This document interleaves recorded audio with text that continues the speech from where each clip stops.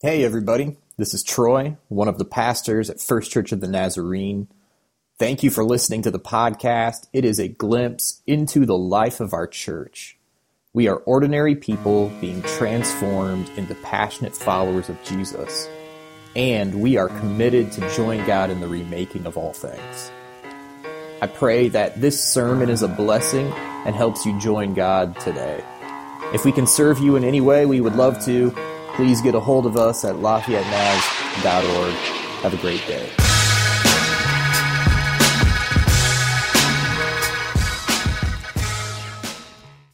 If you have your Bibles, you can turn them open to Luke chapter 19. Luke chapter 19, and we're going to read a really familiar story for those of you who grew up around the church. If you didn't grow up around the church and you're hearing this for the first time, I'm a little bit envious and a little bit jealous of that because I think it's a beautiful story that tells us the very heart of the good news of the gospel.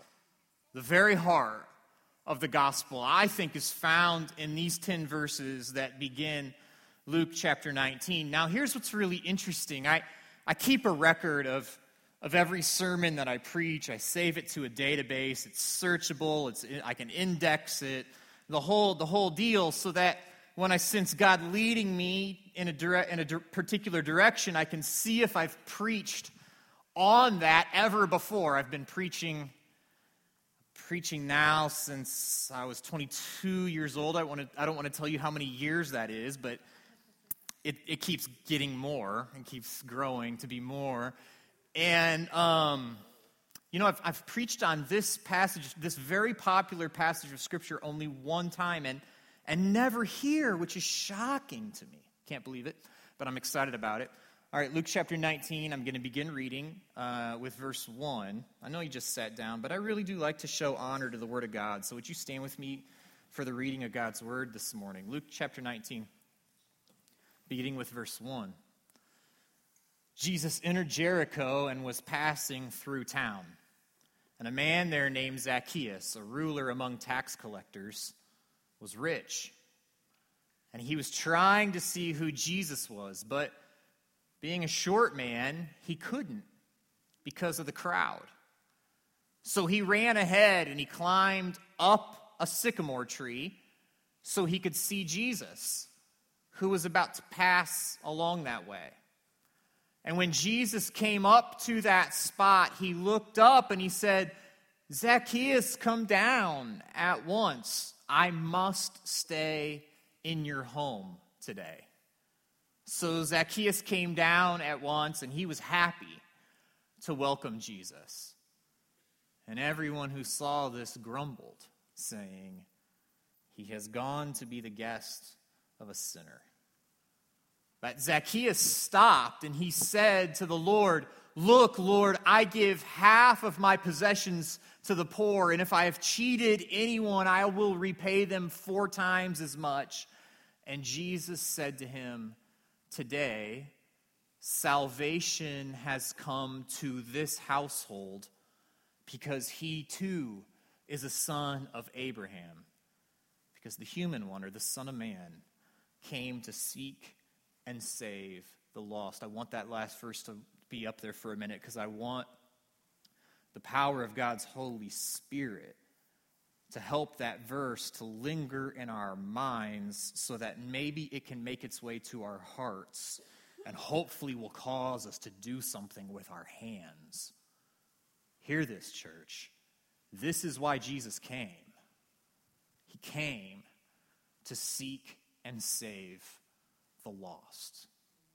You can be seated this morning. It's the word of the Lord. All right, this story begins with curiosity. It begins with curiosity. Zacchaeus, who was a tax collector and who was described in Luke chapter 19 as being rich. So Zacchaeus, a very rich and a wealthy tax collector, heard that there was this person named Jesus who was walking down the path, and there was a crowd of people who were traveling along with him, and he had heard about this Jesus, about the miracles he had performed, and about the way he had healed people, and the powerful teaching that he had delivered. He heard about all of that, and so he was curious. The story started with curiosity, and as a tax collector, you need to know Zacchaeus probably didn't spend a lot of time in crowds. He didn't spend a lot of time in crowds because nobody in our culture likes the tax man, but it was a whole other thing in Jesus' culture.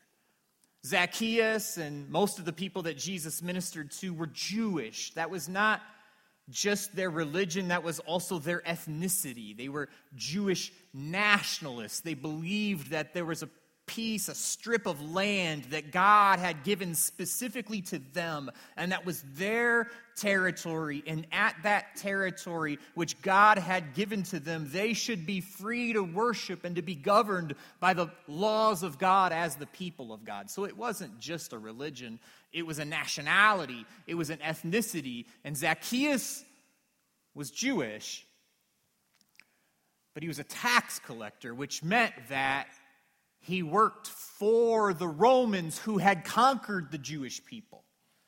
And he worked for them and was on their payroll, and he got taxes out of the pockets of the Jewish people and delivered that money to Rome. So he was a traitor. But Zacchaeus wasn't just any old tax collector. He was a chief tax collector. He was really rich, had a good job. So Zacchaeus was someone who didn't spend a lot of time around crowds, but he got curious. And his curiosity led him to take some pretty interesting actions. You know, he had heard of Jesus. He thought, hey, he's powerful. I'm kind of powerful. He's influential. I'd like to be influential. I want to check out what's going on with this guy. Now, here's what you need to know about the Gospel of Luke. The Gospel of Luke is all about lost things and lost people. So every single one of the Gospels has their particular flavor. Matthew's very interested with Jesus being the Messiah. Mark, everything is urgent and immediate.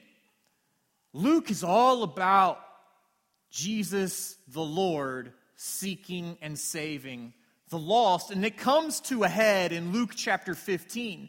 So in Luke chapter 15, we read all of these beautiful stories that Jesus tells about what the kingdom of God is like and how God himself treats things and people that are lost. And the moral of the story is God's going to go after that one lost sheep, even though he has 99 that are safe. And he's going to do everything that he can to find that lost coin. And then it comes to its culmination in that story of the prodigal son. It should be called the lost son, or the son who lost his way. And it's this beautiful story of the heart and the love of the father who scans the horizon constantly for his kids. Once he sees them, runs out to meet them, welcomes them home. It's all about lost people. And immediately we get to Luke chapter 19, and we meet somebody else who's lost. And it's Zacchaeus. He's lost. He might not realize it, but he's lost. And I think his curiosity teaches us something here. When we're lost sometimes, through circumstances or things that happen in our life, somehow we wake up one day and we realize we're lost. We're lost. And once we realize that, we're interested in anyone or anything that can help us find our way back home. Anyone or anything that can bring us home, that can deliver us home, because we just had this awakening, this tiny little awakening one day. I'm lost. I'm lost. And Zacchaeus, for whatever reason, got curious. And his curiosity started to bubble up in his heart. And he realized, maybe this guy's got something for me. But he had a problem. His problem is that he was short. He was short.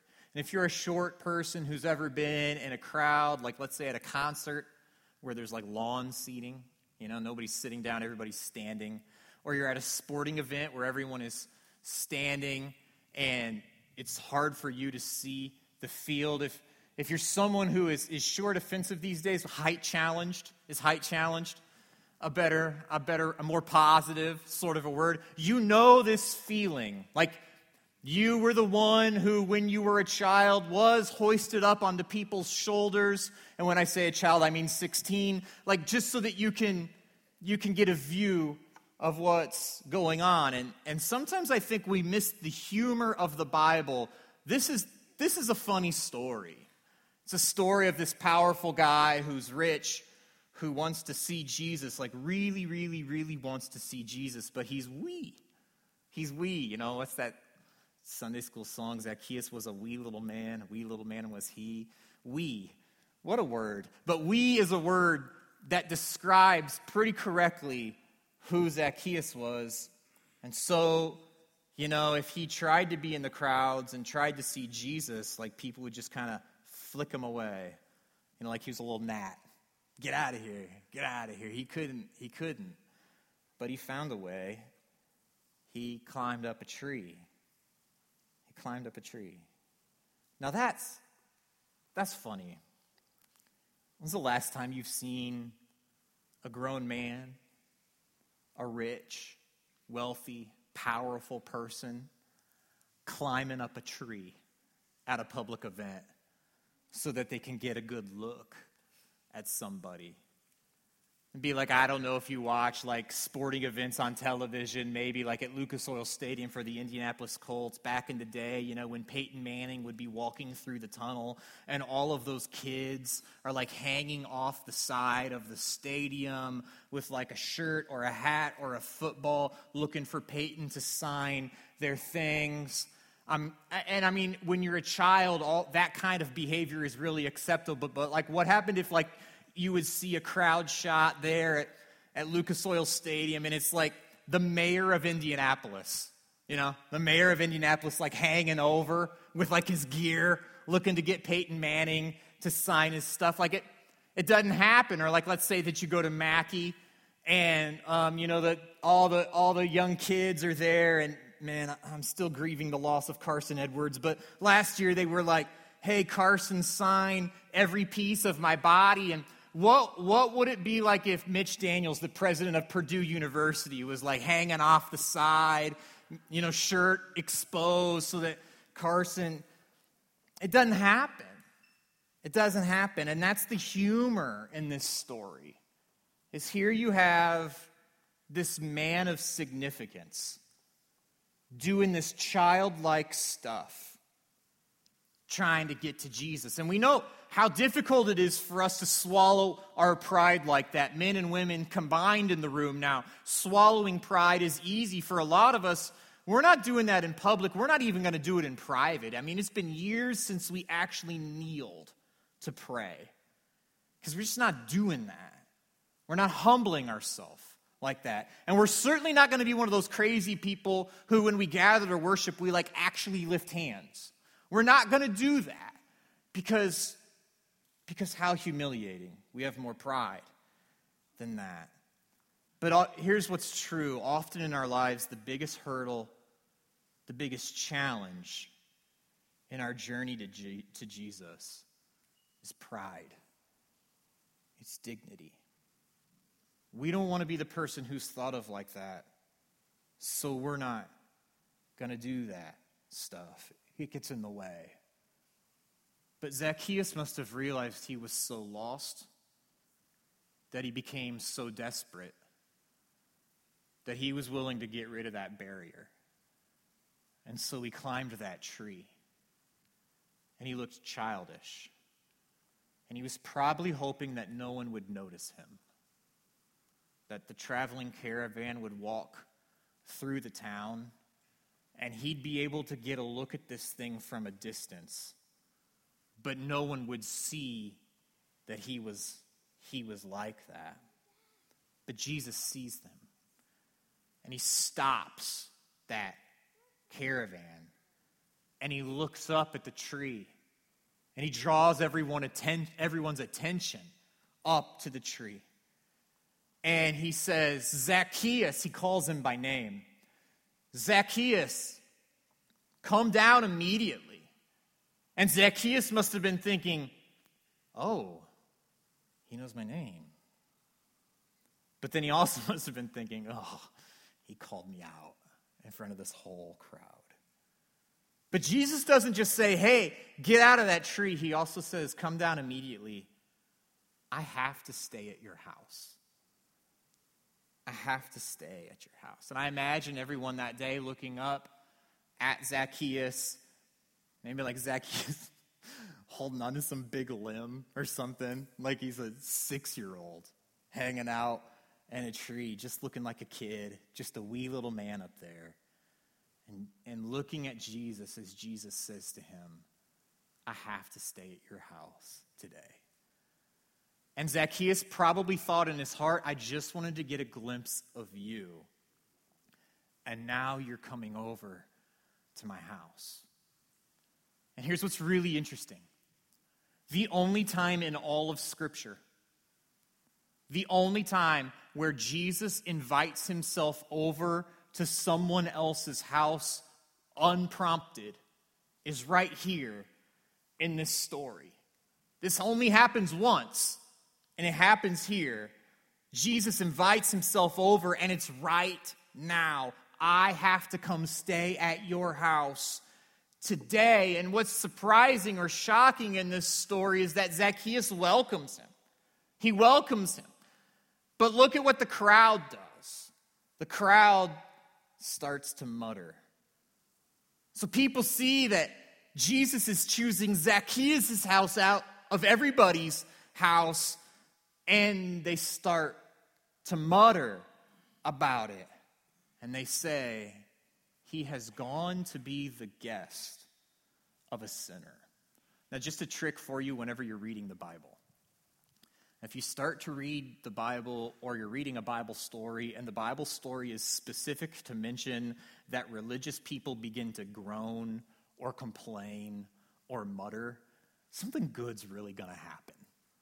Like something interesting is about to happen. In fact, still today, when religious people groan and mutter and complain, that's when the good stuff is going on.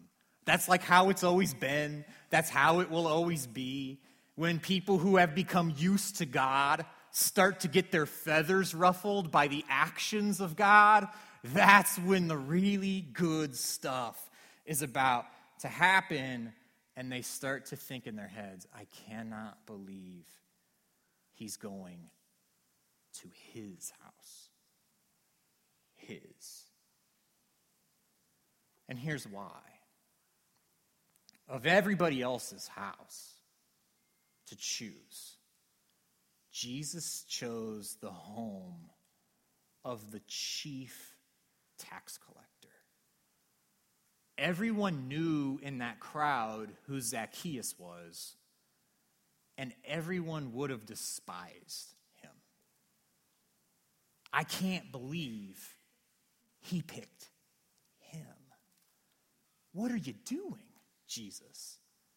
They're mad at him for being willing to be associated with someone like that. Here's what it is. It's still true today. We really believe that when Jesus says he has come to seek and to save the lost, we really believe in that mission. And so we want to go find people who have been oppressed. We want to go find people who are broken, because that's what we recognize Jesus doing throughout Scripture. And we believe those words to be true, that Jesus came to seek and save the lost, and we imagine the lost to be people who are broken, and people who are oppressed, and people who have been hurt. But here's what we often don't imagine, that the lost also includes people who are doing the breaking. That the lost also includes people who are doing the oppressing. That the lost also includes people who are doing the hurting. And so we're okay when Jesus shows up in the lives of people who are broken. We're okay when people shows up in the lives of people who are hurting. We are okay. We're certainly okay when Jesus shows up in the lives of people who are oppressed. Or at least I hope we are. If we're not, then let's check our levels of compassion. But we struggle. We struggle to imagine that Jesus, in a crowd full of people who have been hurt and broken by this one person, we struggle to imagine that Jesus would go to the one who's done all of it and say, I got to go to your place. I have to stay at your house. And here's the scandal of the gospel. The scandal of the gospel is that Jesus shows him mercy too. That Jesus freely gives mercy to all people, and all people includes him too. He shows this guy, this hated tax collector, mercy. And what happens next is that Jesus ends up being the one who takes the scorn of the crowd. They already hate Zacchaeus, but now they start to hate Jesus too. Jesus absorbs that scorn, and he directs it onto himself. They hate the tax collector. Now that scorn moves and shifts, and Jesus is the one who absorbs it. Listen, anytime you read Scripture, here's what you constantly find, that Jesus is consistently moving to the place of hurt in order to absorb that hurt so that he can set the people who have been hurt free from that hurt. And there's no other way to do it than unless somebody takes it. Hurt has to go somewhere. It has to be placed on someone. And Jesus is consistently making himself available to be the one who takes it all, if he takes it all in. So Jesus pushes himself in this story to the boundary. And the boundary is he takes on the pain of the one who has given out the pain. He shows mercy to an oppressor. He's saying, this guy's lost too. This person is lost too. And by lost, I don't mean forgotten. I mean that he is loved, and I want him to be found. I want him to be saved. So Jesus goes to be the guest of that kind of sinner. That kind of sinner. And what happens next is repentance and restitution. Repentance and restitution. Now, in the church, I think we understand repentance. Repentance means to turn around. That we were heading in one direction with our life. That life was leading us, that way of life was leading us into brokenness. When we repent, we turn around and change the direction, change the way of our heart and of our life. We understand repentance, but we really don't ever talk about restitution. We don't talk about it. Restitution is making the wrongs in our way of life right. It's righting the wrongs of our way. So Zacchaeus is so deeply changed by the mercy that Jesus has shown to him by coming to his house, that Zacchaeus says, I repent and I will make it right. If I have cheated anyone out of anything, that's what he says, and that statement assumes that he has. He knows that he has. He's repenting, but not just repenting, it's restitution. He wants to make it right. So he says to Jesus, I'll give half. Everything that I have, I'm going to give half away. And giving half away under Jewish law is way more than generous. It's insane. It's insane. No one did that. You just don't do that. I mean, you can be generous. Generosity is encouraged. You can give away a percentage. But if you give away half of everything, that's crazy. But that's what Zacchaeus does. So moved by the mercy of Jesus, he says, half, everything I own. Not just half of the money that I have in savings, not just half of the money that's in my checking account, everything I own. I'm cutting it in half, and I'm giving it to the poor. and then I'm going to pay back 4 times the amount for the extortion that I've caused, which is double the penalty. And when you extort, by law, you had to pay back twice. Zacchaeus says, I'll do this 4 times. I'll put myself under double penalty. Here's the point. When Zacchaeus lets Jesus into his home, he lets him all the way into his home. All the way in. To the deepest parts of his life, the stuff he had done, the deepest wrongs that he had committed, where the deepest healing needs to take place, that's where Zacchaeus let Jesus go. And when Jesus gets to that spot, when Jesus finds his way to the place of the most brokenness in Zacchaeus' life, then and only then is Zacchaeus free. Then and only then is Zacchaeus saved. And then Jesus uses this word here, and I love it. When Zacchaeus says, I give it all, you can have half. I'm going to make it right. Jesus says, today, salvation has come to this house. Salvation has come to this house. Meaning not just into his home, but into his life. Like Zacchaeus today is showing signs of being reborn, regenerated, a new heart, a new life. Salvation, Jesus says, has come to this house. And what are the signs of salvation? Look at them. Where there's salvation happening in our lives, when the saving power of Jesus gets a hold of us, there becomes this financial promiscuity. This financial promiscuity. Like, we're just promiscuous with our money. We get so close to the generous mercy of God that God transforms us and makes us like him, makes us generous. And it's like we can't keep our wallets in our pockets. It's like, no, I've got to give. No, I just have. I've experienced this overwhelming thing. I've got to do something. If you see someone in your life and that person becomes financially promiscuous, in your heart and in your mind, you're thinking to yourself, wow, something has changed. Something has happened. And that's what happened to Zacchaeus. He becomes free. He becomes set free.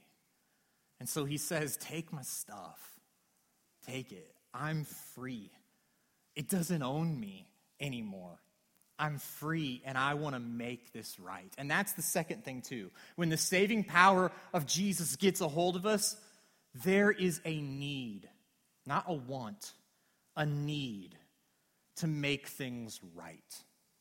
To make it right. You know, this isn't what happens. We don't move on from an encounter like that and say, well, that thing I did, well, praise the Lord, that's now covered under the blood of Jesus. And you just move on from that wrong. I mean, yeah, it is covered under the blood of Jesus, but what we want to happen, what we need to happen, is we want to make right the wrong that we've done. We want to go and say we're sorry. Man, I'm sorry for what I did to you.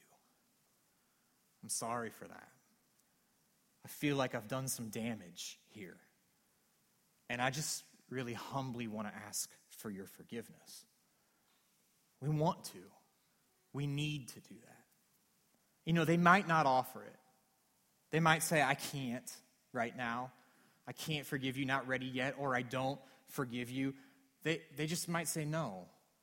And that's something that we're going to have to seriously bring before the Lord. But there's this change that happens when we make it right with God, and when God finds us and gets to the deepest part of our heart where all of the brokenness is and makes that thing right. We not only change the direction of our life, repentance, we also want to make the wrong that we've done as right as we can. We don't want to just repent and say, okay, I'm just going to move on from that and act like it didn't happen. I mean, you're saying that Jesus is just going to like give me a free start. I can forget about all that and just move on. All the damage that I've done, just get on to that happy place. No, we want to make it right. We want to make it right, but please hear me out. You have to understand this. Understand the order of grace in this story, because this is how the order of grace works in our lives. This is really, really important. Does Zacchaeus say, I'm giving away everything, and then Jesus says, okay, now I'll come over to your house and we can share a meal together? No, that's not how it happens at all. That's not how it happens in this story. That's not really how it happens throughout the course of Scripture. Jesus is the one who says, I want to come to your house. And at that moment, Zacchaeus hasn't even really repented. He's still the tax collector hanging out in the tree to get a look at who this Jesus guy is. Jesus is the one who makes that first move and says, I am going to associate myself fully and identify myself fully with this broken and lost person. Zacchaeus hasn't prayed that prayer of repentance yet. He hasn't changed the course of his life. Jesus says before Zacchaeus does any of that, I want to come to your house. And that's a challenge for us, because the evangelical thing is to say we have to first invite Jesus into our life. But what happens in this story is Jesus first invites himself into Zacchaeus' life. And Zacchaeus doesn't go, hey, Jesus, would you come and stay with me? I'm going to, if you will, I'll invite you into my heart. Jesus says, I'm coming over. I'm coming over. And Zacchaeus says yes. And Jesus doesn't say, if you clean up your life and stop extorting and cheating, then I'll come over. Zacchaeus is the one who is found, and Jesus finds him. And that's what's going on in this story. That Jesus says, despite your sin and despite your past and despite even your present, I choose you and I want to be with you. That's the grace, the mercy, the heart of our Father to seek and to save the lost. And so Jesus goes after him, and it changes him. And so he repents. And after he repents, he wants to make it right. He wants to make it right. So here's what I want you to hear this morning, church. God has searched for you. He's searching for you. He will always make the first move towards you. Even when you didn't initiate it, nor did you think you were ready, you have a God who will seek and search you out, and he wants to stay at your place. He wants to be invited into your life, but he's going to make the first move to make himself the one who invites. And so even today, and I want to let that word linger for a moment, today, Jesus says to Zacchaeus, today this needs to happen. Even today, the invitation of God is before us. Can I come in? I want to be invited. I'm inviting myself into your life. And it's a big offer. Because here's what happens. Once we start to say yes to Jesus, we realize his goodness, and we realize his mercy, and we realize that the way of life he has on offer is so much better than the way of life that we thought was the best way of life in this world. We see the way of beauty and love and grace and mercy and truth and generosity. And we spend enough time hanging out with Jesus once he invites himself into our house. Pretty soon, we turn and we repent. And there's many of you in this room this morning that are contemplating that first move. You're contemplating, you recognize the goodness and the love of God has made its way into your life. And you notice and and are aware of the invitation of Jesus to get even closer to you, and you're contemplating that first saying yes. And can I encourage you? You will never regret it. Ever, ever. You'll never regret saying yes to Jesus. This won't be some sort of thing where you're like, I tried it.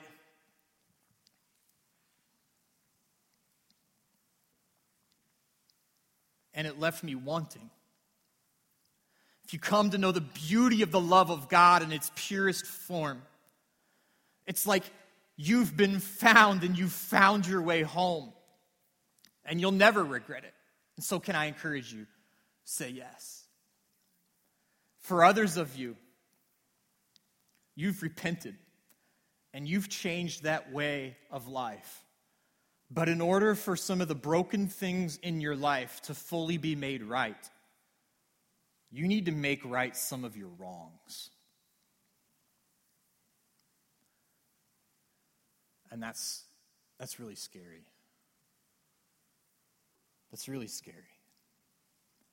It's hard to imagine going to someone in some shape or form and saying, I was wrong, and I think I hurt you, and I'm sorry. Make yourself vulnerable, you can be rejected. It's like we talked about last week. You keep your arms out wide open, people can take shots, and you can't defend yourself. And so, my flesh in this moment wants to let you off the hook and wants to say, it's okay. Maybe you don't have to. But the powerful beauty of the Word of God says this: today. Today. This is what salvation looks like. It looks like repentance, and it looks like restitution. And so whatever that looks like for us this morning, whatever that looks like for you, my call and my invitation, my challenge is, as best as you can, make it right. And if the other person isn't ready for it to be made right, okay, you made that offer. Make it right, because you've been set free. You've been so healed by the grace of God, so freed by His love, that you're now free to offer to the world the righteousness of God. Make it right. And when you do, what I think ends up happening is what happened to Zacchaeus. Mercy is experienced. Grace is given. And more than that, it's the love of Jesus that is witnessed to.